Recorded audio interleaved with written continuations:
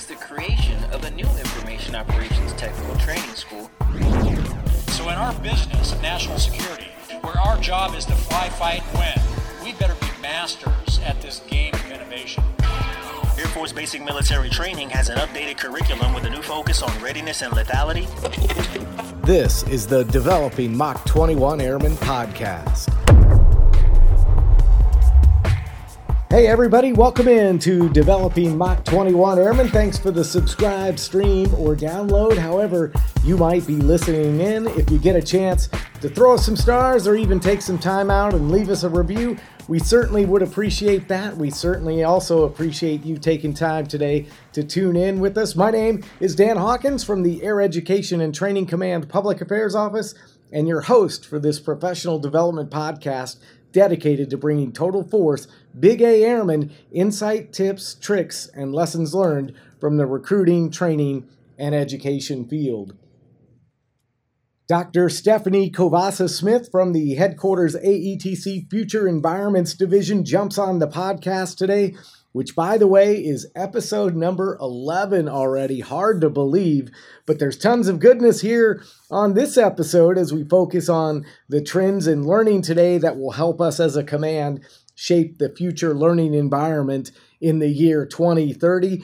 New to the First Command, Dr. Covas-Smith has spent a good deal of time in her career at the Air Force Research Laboratory, as well as at the Air Force Personnel Center, looking at force development and the education and training environment from a research perspective. So she is passionate and has a deep background in learning. So looking forward to what she has to talk about in terms of trends moving forward in the education and training world. And with training such a big part of maintaining readiness, which is of course a top priority for our senior Air Force leaders, and also the focus of our AETC strategic plan on reimagining the training arena across the board, a couple of the big reasons why these learning trend considerations is so important is that the implications and performance measurement of those trends will contribute to our return on investment and the long-term planning. In essence, if we're not leaning forward, we're going to get left behind in terms of the learning space that is out there for us to explore. Leading things off, Dr. Covas-Smith talks about where we need to head in terms of learning in the future and why we have to consider the trends now in order to shape learning in 2030, with the focus on baseline performance and the methods used, in addition to some of the consequences of not considering those trends. She then moves into the trends, going in-depth into several areas of learning, including the advantages and implications of each of the trends, as well as application of the trends that are happening now across the First Command. Some of those trends that Dr. Covas-Smith digs into include the proliferation of artificial intelligence, the use of virtual reality, augmented reality, and mixed reality, as well as the increase in open source environment learning, which talks to Air Force content on hubs like YouTube, Code Project, Bright Hub, as well as social media, and how that open source environment fits into the AETC strategic plan in terms of multi-device implementation. She also dives into collaborative learning trends, talking directly to what classrooms will look like, team cognition. That's in terms of training as we would fight or considering teams as the unit, and as well as performance optimized teams. So a lot of good stuff here, and you'll want to stick around to the end, kind of save the best for last, at least in my opinion. We talk about the science of game-based learning, including the critical components and advantages of that, as well as the implication of using games in the learning environment. So let's start thinking learning in 2030. Episode 11 of Developing Mach-21 Airmen starts right now. So Dr. Covas-Smith, thanks for coming in today and talking with us here on the podcast. Tell us a little bit about yourself. Well, thanks for having me. I've been with the Air Force since 2002. Worked at Air Force Research Laboratory. Started out in Mesa, Arizona doing training research. Worked everything from fast jet to heavy to RPA and JTAC. A lot of different operational mission areas. My area of expertise is decision making and competency-based training. I went to school at Arizona State University for 3 degrees. My undergrad and my master's are in human factors, and my doctorate is in psychology with an emphasis on perception, action, and cognition. So really focusing on human performance elements. So here at AETC, you work in the Futures Environment division in A9Z. It's pretty interesting what you guys are doing there. So can you kind of tell the audience maybe what your guys' main mission in life is? So we are part of the Intelligence Analysis and Innovation Directorate, which really the goal of our overarching directorate is to really fuel decision advantage in force development and in learning environments. So really pushing force development through an intel level analysis, really understanding the environment, and then really pushing innovation based on that good, solid, firm environmental understanding. In A9Z, really, our goal is to kind of develop the learning environment. So to kind of help it to grow. One, through taking this environmental assessment piece and working into strategic aligned trends for force development, making sure that we are ensuring that there's a joint perspective and working with academia and industry to kind of bring the whole picture together. And there's really a couple different sides to A9. So you have the A9A team who is working in innovation, but they're kind of dealing more on the technology and the today side of the ideas, whereas you guys are focused more a little bit on that human development, force development type side. Really, a lot of our emphasis is on the learning science and the learning environments, and really pushing to 2030 and beyond in a lot of cases. We want to pull in all of the good learning and cognitive science research that's being done into the Air Force and really determine the best way to implement it alongside of our competency-based learning development, and really try to leapfrog our training into the future. And really, one of the goals is, as far as training goes, Air Force was looked at as the training experts for a very long time. And really our goal is to get the Air Force back to being considered the training experts in the world. When you look at learning and you look at the future of learning, and in fact AETC just held a learning consortium a few weeks ago, and you gave a presentation there called Learning 2030. Are you plugged in? Where is learning headed for us, and why is it so important that AETC looks to 2030 already in terms of where we're headed? Well, so change takes time, and incorporating new technologies, new developments, and completely fundamentally changing the way that we're doing training is going to take some time. It's going to take time both from a socialization and acceptance standpoint, as well as an integration standpoint. So that's kind of why we're really pushing, 1 to 2 decades out, is really trying to think about, okay, so how do we anticipate what the technology is going to look like, and how do we develop our training to meet the capabilities enabled by that technology?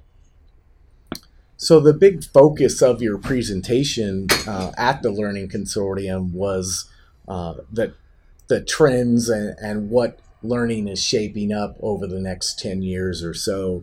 But before we get into some of those trends, why, and you touched on it a minute ago, but why is it so important that we consider all of these trends, and how do we plug in and figure out what's the right method moving forward? Like how do we do that, and why is it so important to consider it right now? Well, the first thing that we really need to do before jumping into trends is really understand our current state.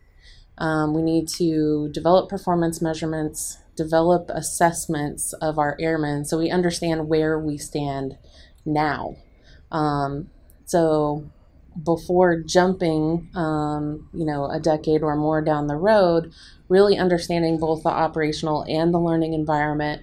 How are we utilizing technology or not? And then how do we change that? What is the best way to push us into the future? And really, develop a strategy. So kind of get out there a little bit on how we're going to do that. And then plan long term, which is a little bit more conservative term, how we're going to implement that strategy. And I think what sometimes gets lost in the shuffle is, right, you're not operating in a vacuum. There's a lot of collaboration that has to happen to make those kinds of decisions across the Air Force. Absolutely. And a lot of our work is focused on strategic engagement and fusion. And when I say fusion, I'm really talking about taking our engagements and taking them to the next level. You're not just talking to people, you're actually working with them. And you're not just working with them, you're working with them on strategic level, and you're actually implementing the results of the collaboration back into your learning environment. So really taking that and closing the loop, so it's not just a discussion, but it's really a discussion with a purpose, and then the purpose and the results are actually utilized. And this is on many different levels. We're working with academia, working with industry. We have a joint future learning working group. We're actually bringing in the Navy, the other Air Force entities, Marine Corps, Army, and some of their future command and TRADOC folks, and ADL, to kind of make sure that we are all on the same page. And this is a really unique group in that from OSD perspective, they do have some groups that are focused, but it's more on S&T. So really what our core focus of our future learning working group is really to unite practitioners and scientists and engineers. So we're actually closing the loop between people who are using the developments and employing them in the schoolhouse to the S&Es that are actually doing the development. So kind of closing that loop and using that communication to really accelerate where we're going. And really all of these actions tie back to Air Force Chief of Staff General David Goldfein wanting a more lethal and ready force. Absolutely. And in line with General Quast's strategic plan, using immersive technology, using big data to help drive decisions, and basically reimagining training, and all of these things just play right in to the Air Force's big picture of ultimately providing airmen who are ready to go out into that joint world in our dynamic security environment. That's really what's so exciting about what you get to do for a living. Well, and we're also, so along those lines of developing airmen, we're also thinking about, okay, so how do we develop a cadre of folks who have the future thinking mindset? So I came from the lab, so it was not a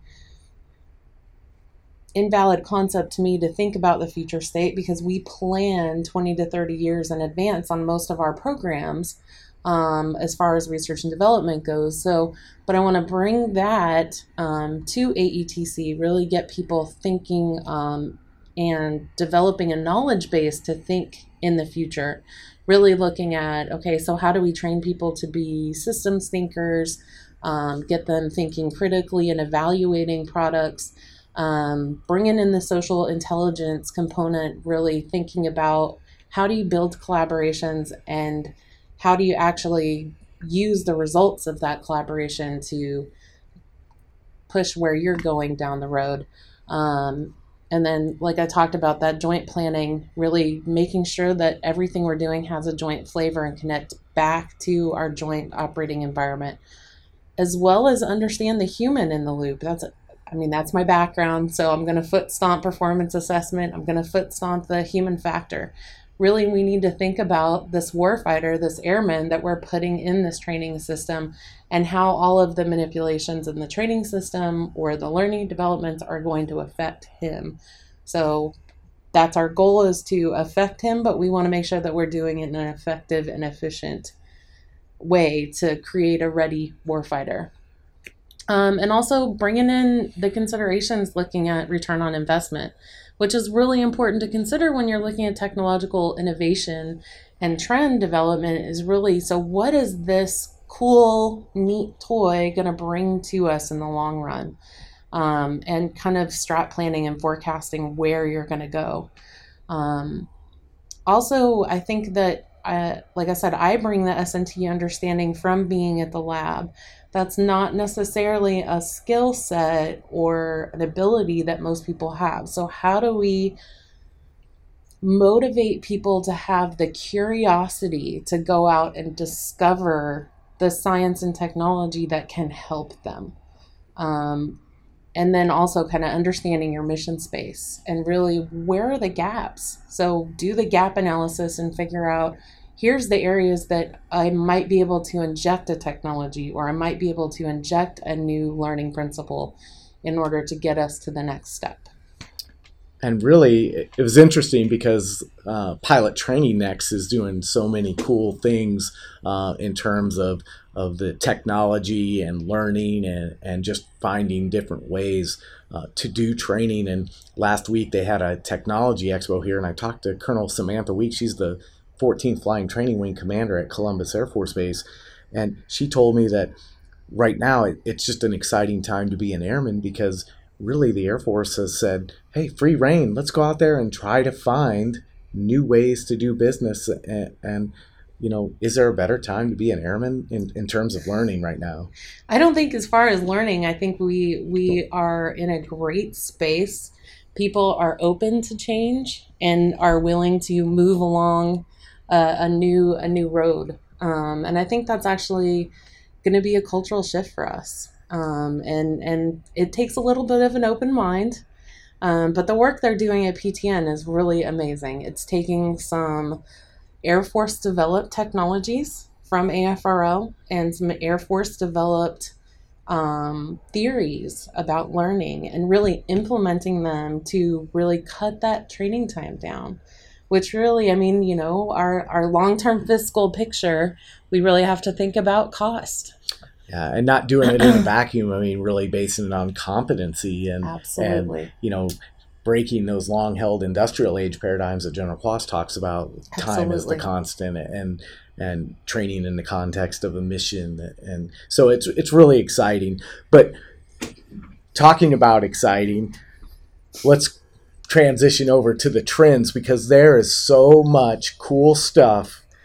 I mean, we don't have enough time on the podcast to really go full in depth on all of these.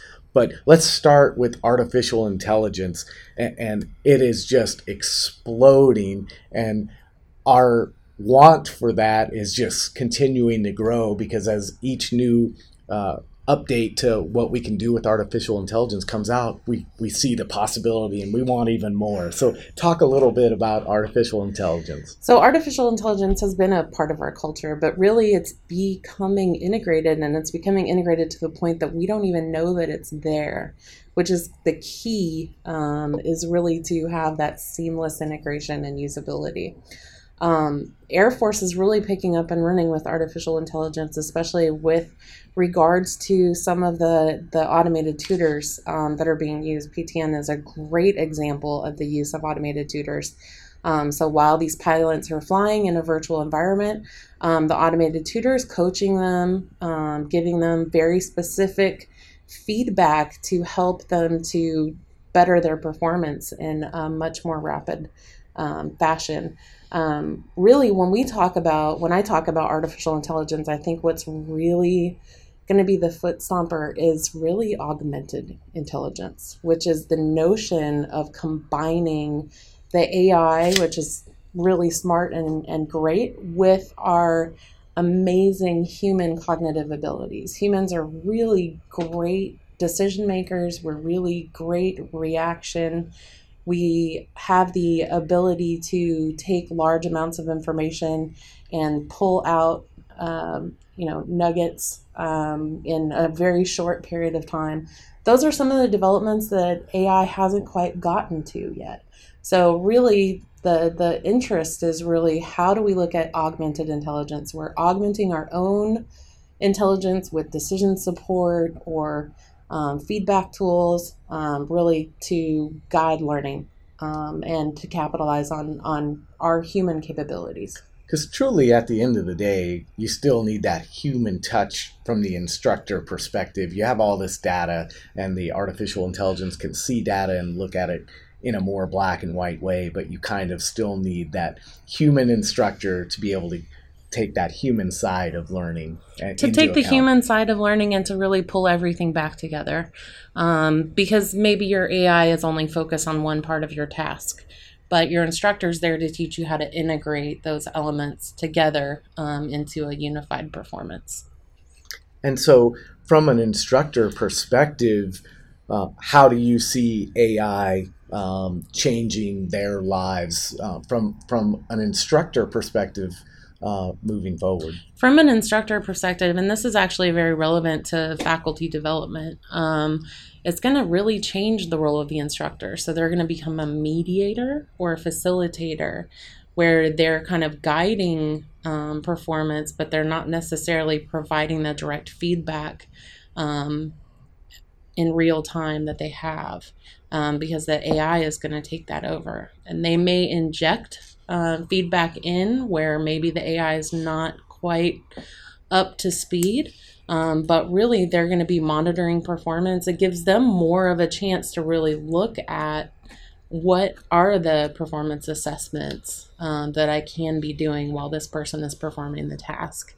And the performance assessment piece is also going to be built in and measured automatically. So maybe they're parsing through that data in real time. Yeah, and there's still some challenges for the artificial intelligence. You kind of touched on it, that it's not quite there, but developing it and then, making sure that AI is measuring the content that we need it to measure, and then, making it even scalable. So there's still some challenges. Absolutely. And really, I mean, the one thing that AI is really good at right now is really well-defined problem spaces. Where it can ingest a large amount of information, make some conclusions, and then use that to perform a task. So if it's an ill-defined problem space or has any uncertainty to it, that's definitely something that a human needs to stay in the loop on. And we talked a little bit about General Quast's strategic plan and his vision in breaking long-held industrial age paradigms. One of the big advantages for AI is it helps students kind of control the learning, and they can learn at their own pace. Absolutely. And I think students really prefer it's more engaging to them. And the fact that it adapts automatically allows them to move faster if they want to, or if they're able to, or to slow it down in areas that they might need a little bit more assistance. And this engagement is definitely increased because the AI can match student preferences via feedback given into the model from the students. So when you look at how AI will be able to integrate inside of operations, during your presentation, you gave some excellent examples of how not just the Air Force, for example, in Pilot Training Next is using it, but you talked about even other sister services like the Army doing some AI things in the field, as well as the FAA as well. So the Army is using AI actually in their field training. They actually have wearable sensors that people are equipped with before they go out in the field. And then the AI is actually working to detect their physiological state and their cognitive state. So they know if the individual is getting stressed out, or if they're overheated, or, they have some variability to their heart rate, and they can actually change the training to react to the physiological state of the warfighter in a natural environment, which is pretty amazing. So I mean, we could probably talk about AI all day, but we're going to transition here to more into the technological side of the augmented reality, virtual reality, and even mixed reality. In fact, a few weeks ago, I had the chance to sit down with some folks from Air University from Squadron Officer School, and some of the things they're doing with mixed reality, frankly, was just off the chain. I mean, it was incredible what they're doing. So can you talk a little bit about what you see the trends are moving forward for Learning 2030? Absolutely. So AR, VR, and so augmented, mixed, and virtual reality are being picked up and run with, which is amazing. I was around and in research the first time that they really started kind of creeping in, but the cost factor was so high that nobody could actually use the technologies, beyond like an initial system. Now we've got this great technology, industries running with the ball, and we're going to get updates and maintenance for hopefully for years to come. So there are some great advantages to the use of these technologies in our training systems. I think the advantages are probably pretty well known. Right now, the cost is a lot lower than a lot of live training environments. The immersion, or the ability to create a high fidelity training environment that is really engaging to the trainee is one of the definite benefits. You can also create tasks and scenarios in these environments that you can't create any other way. So if you imagine a live training environment, even red flag or an infantry training, as I used the Army example before, you can do a lot, but it takes a lot of aircraft. It takes a lot of resources. You can't create wicked scenarios for people to learn in. But through immersive environments, augmented, virtual, mixed reality, we can create those wicked scenarios, those one-off experiential development opportunities. And then also, along with it comes the increased safety. And I already think I talked about the engagement a little bit. So it's really changing the way that people are learning the information because they're so immersed. It's really creating a more robust cognitive representation of the learning. And I think it's really interesting you bring up the safety perspective, because obviously safety first, and no matter what we're doing. General Doherty, the 19th Air Force commander, was recently out at Little Rock Air Force Base, and some of the safety implications of how they're doing training by using the technology to increase their ability to do repetitions in the training environment, but do it in a completely 100% safe way is a huge selling point, obviously, for what we want to do. Well, and even Shepherd, they have the Fear of Heights training simulator that they've developed, where they can test people's ability to operate in that environment standing on the ground. Well, the other advantage is that really, because of the repetition factor being an ability, we can actually take advantage of a lot of the developments in learning theory that look at the number of repetitions and the diversity of training that is needed, because we can things that they found at pilot training next, because they're able to fly all these types of sorties before they actually ever go up in an airplane, and it's a lot easier because they've seen it 15 times, where before maybe they would have never even seen it before they actually flew in a plane. Well, and I think so AR also brings some really interesting capabilities. So we actually have the ability through augmented reality to provide a decision support tool using AI, and to provide a scaffold to these individuals wearing, a goggle actually out in an actual environment, instead of being, stuck in a sim lab or constrained to a desk.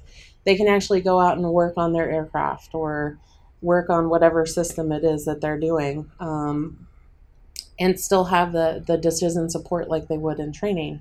So we imagine this being a cost saver. You can really take a mid-level, tech and move them out into the real environment with that decision support, they can be as productive, if not more so, than an individual who completed their full training in a normal training environment. So there are some research pointing at at that capability actually working, and allowing them to still continue to learn and grow on the job at a high rate like they would in a typical training environment. And if you can imagine, that is a really great opportunity for reducing training and overhead cost. And of course, we always have to be, fiscally conscious. That's Absolutely. that's just the reality of every day for us in the Air Force. So transitioning out from AR, VR, MR, so much to talk about. It's really incredible. But one of General Quast's big things when he took command a year and a half ago was creating the ability for airmen to access learning anywhere, anytime, on any device. And one of the ways, as we look forward to learning in 2030, is how do we do this in open source environments and make learning more accessible for airmen? Well, really, so the open source environment's already there. We had 2 airmen go through, look for a specific topic area over 30 minutes. They found probably about 25 different sources that are out there on the web that actually had Air Force content. And this is everything from GitHub to YouTube to Code Project, some of the Microsoft sites, as well as all of our social media sites. So the content is out there. Really, what the Air Force is working towards now is to pulling it all into our own cloud. So really, AETC is developing that repository, which will give us the ability to actually, be able to easily find what we're looking for, to still allow people to create their own content, but it will also be curated and organized in a way that's easy to search and access. And I think the really cool thing too is, you talked about creating their own content, Mm-hmm. but I think also one of the goals was to create more of a learning community. Absolutely. That fostered a collaborative learning environment. Well, and really that allows not only the learnees, but also the stakeholders to jump in. Maybe there's a new tech development that they want to get new information out to the trainees. They can do that in a quick and easy way. And have it readily accessible. I think another cool thing that you do see often, outside the Air Force is crowdsourced content and content that is more popular, getting spread around more because maybe there's value in it. Absolutely. And, people who are able to establish themselves as experts, their information is often more widely disseminated as well. Lots going on in that arena, and it transitions us nicely to collaborative learning and trends, both in terms of inside the classroom, as well as cognition and training, as we would fight, so to speak, and then performance from a team perspective. So let's start in the classroom. Kind of a shift in thinking there, big time. Absolutely. So the way that we're looking now at collaborative learning and really flipping the classroom upside down is really to have the students teach each other and to learn in teams. When students teach each other, it gives them an ability to deeply process the information because they have to internalize it and then they have to process it at a level where they can explain it to someone else. So they're teaching it to themselves and then teaching it to someone else, which doubles the exposure of the information that they're getting. And then also when they receive information from other people, other students, It's also strengthening their knowledge representations. And really in the classroom, you're really changing your level of focus from, yes, you're looking at an individual, but the team and all of the other people on it are not going to be successful unless everybody works together. So all of our working environments are also built that way as well. So not only changing the way that we're providing instruction, does it actually help the students? Yes. It also has the additional benefit of preparing them to go out into the force. Because they're learning more of those team collaboration, coordination abilities alongside of their knowledge development. And that really transitions to, again, instructors and their changing role of how they're going to end up, facilitating, vice maybe being the primary instructor in a lot of scenarios. But there's already some applications being put in place from a classroom perspective in AETC at Keesler and at Air University. Yeah, and they really are showing some great success. I mean, it really, like you mentioned, it really does change that instructor role.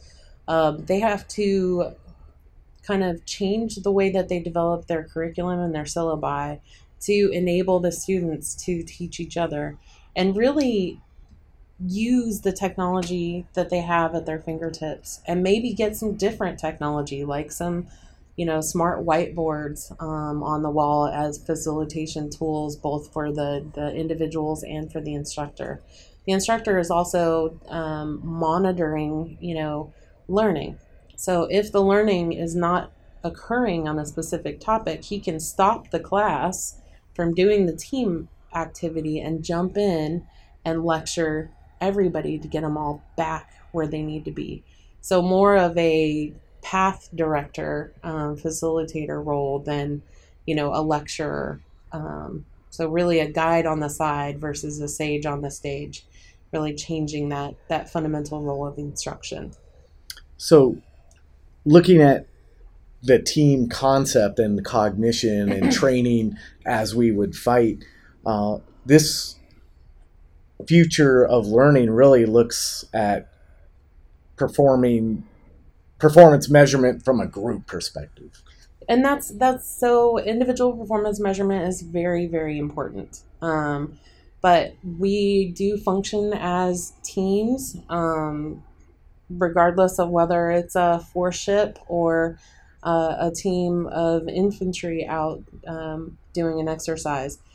Our focus really needs to be not only on the individual level of performance, but also on group knowledge and team cognition, and really looking at those back and forth communication between team members and whether or not they're able to communicate their knowledge to their team members to the level that the team members all understand what everybody else is capable of, what their strengths and weaknesses are.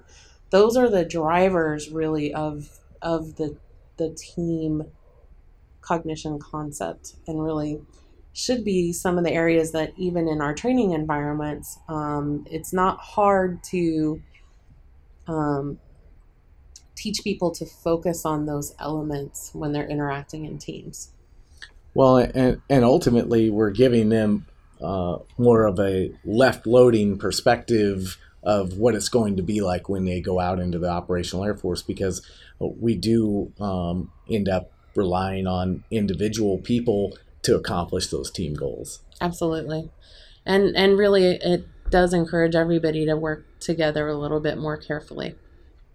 And so when you look at that integration into operations from that perspective, from collaborative learning, how do you see that shaping up over the next decade? So right now there's a lot of integration with collaborative learning and team cognitions into exercises such as Red Flag, which is an air-to-air combat training exercise, really gives an ability to do these really intense real-world air combat sorties. And one of the findings from Red Flag is that it enhances their team communication during training and beyond. It gives them a set of skills and communication that you wouldn't normally get because they do design the scenarios during red flags, so the teams have to rely very heavily on each other. And then the Army also does, in their military training center at Fort Irwin, they do live fire team training. So they actually have a very high fidelity training environment, and they're kind of creating that team cognition, team measurement, performance assessment environment for their training as well. So it is being done. It's not being done as widely as it probably should. And really, this is a call to really look at how are the ways that we can consider integrating some of these great findings into our operational training units. So I wanted to save the best for last and give you a little insight into my soul, but there's now kind of a trend to move towards game-based learning, and it has a serious foothold here. It does have a serious foothold, and there's some really amazing work going on across the Air Force in game-based learning. The Gaming Research Integration Learning Lab at AFRL has really done a lot of great work with developing training environments. They work a lot with PTN. They worked a lot with some of the maintenance training, some of the aircraft maintenance immersion training. And the cool thing about them is they actually teach students how to code. And as teaching students how to code, they're developing these training environments. But they're all game-based. So some of the things to think about, really, everybody wants to have a game as training. One, it gets buy-in. You're getting engaged learners that are really excited to be there. It's got some great components to it. You can put a lot of structure into it, and teach some higher level decision making and planning skills. So, I mean, there's lots of advantages to games. There's a lot of things that have to be thought of very carefully when you're designing games for learning, like distraction. You don't want to provide so much that the trainees are not learning what they're supposed to be learning, that they're not getting the objectives that are designed into the game. And then if those objectives are not met, you're not going to have any transfer of training. So that's definitely going to affect that. The way a game is designed and the components within the game can also affect the cognitive and physiological factors of the individuals in the game. So, some of the more violent video games come to mind. Of course, we are in Air Force. They will see some violence, but there may be some other elements that need to be carefully controlled as well. You don't want to overload them with information or over inundate them so that they miss things either. But really the science behind this has proven effective. I mean, they're doing this in elementary schools with math. They are. And just all kind of, my son does it. And his math shot up, and he's excited to do it because he's learning math in the context of a game, so it seems a lot more fun to him. It is, and it has some really great benefits. I don't mean to downplay it by telling you about the implications, but the benefits are so great with game-based learning that a lot of people don't think about. Okay, so what are the implications? What are the other things I should consider? And really though, the benefits are so good. And really the major thing is, like I said, the engagement, the motivation to be there and learn.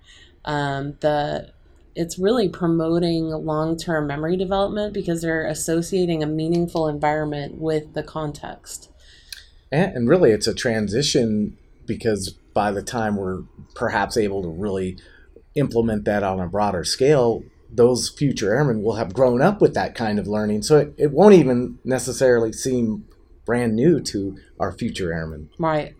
Well, and they will maintain or should maintain the engagement and motivation that they had originally, just because this is a much more meaningful way to present information. So we've talked about a ton of stuff today. This is all great stuff. But at the end of the day, the bottom line is if we're not leaning forward, we're going to get left behind. Well, and I think that really in a lot of ways, this future assessment is really a strategy that we need to get back to employing. We were really, really good at it as an Air Force for a long time. And I think really that looking more at these trends and kind of pushing our strategy in that direction is going to be the way that we can rebuild our Air Force leading edge and really get back out in front of the trends and be the drivers of the trends again. Well, I just want to say thanks for stopping by. This has been good stuff. Thank you. So that'll do it. Episode 11 of the podcast in the books. Just some really amazing things to think about as we move along the continuum of learning and force development path here in the First Command. What will learning look like in the year 2030, and are you plugged in? We want to say thank you to Dr. Covas-Smith for stopping by and sharing her knowledge with us. We certainly appreciate that. As a reminder, you can follow Air Education and Training Command via social media on Facebook, Twitter, and Instagram, as well as on the web at www.aetc.af.mil. Thanks for checking out the podcast today as we dive into the world of recruiting, training, and education. For our entire AETC Public Affairs staff, I'm Dan Hawkins. So long. We'll talk to you next time on Developing Mach-21 Airmen.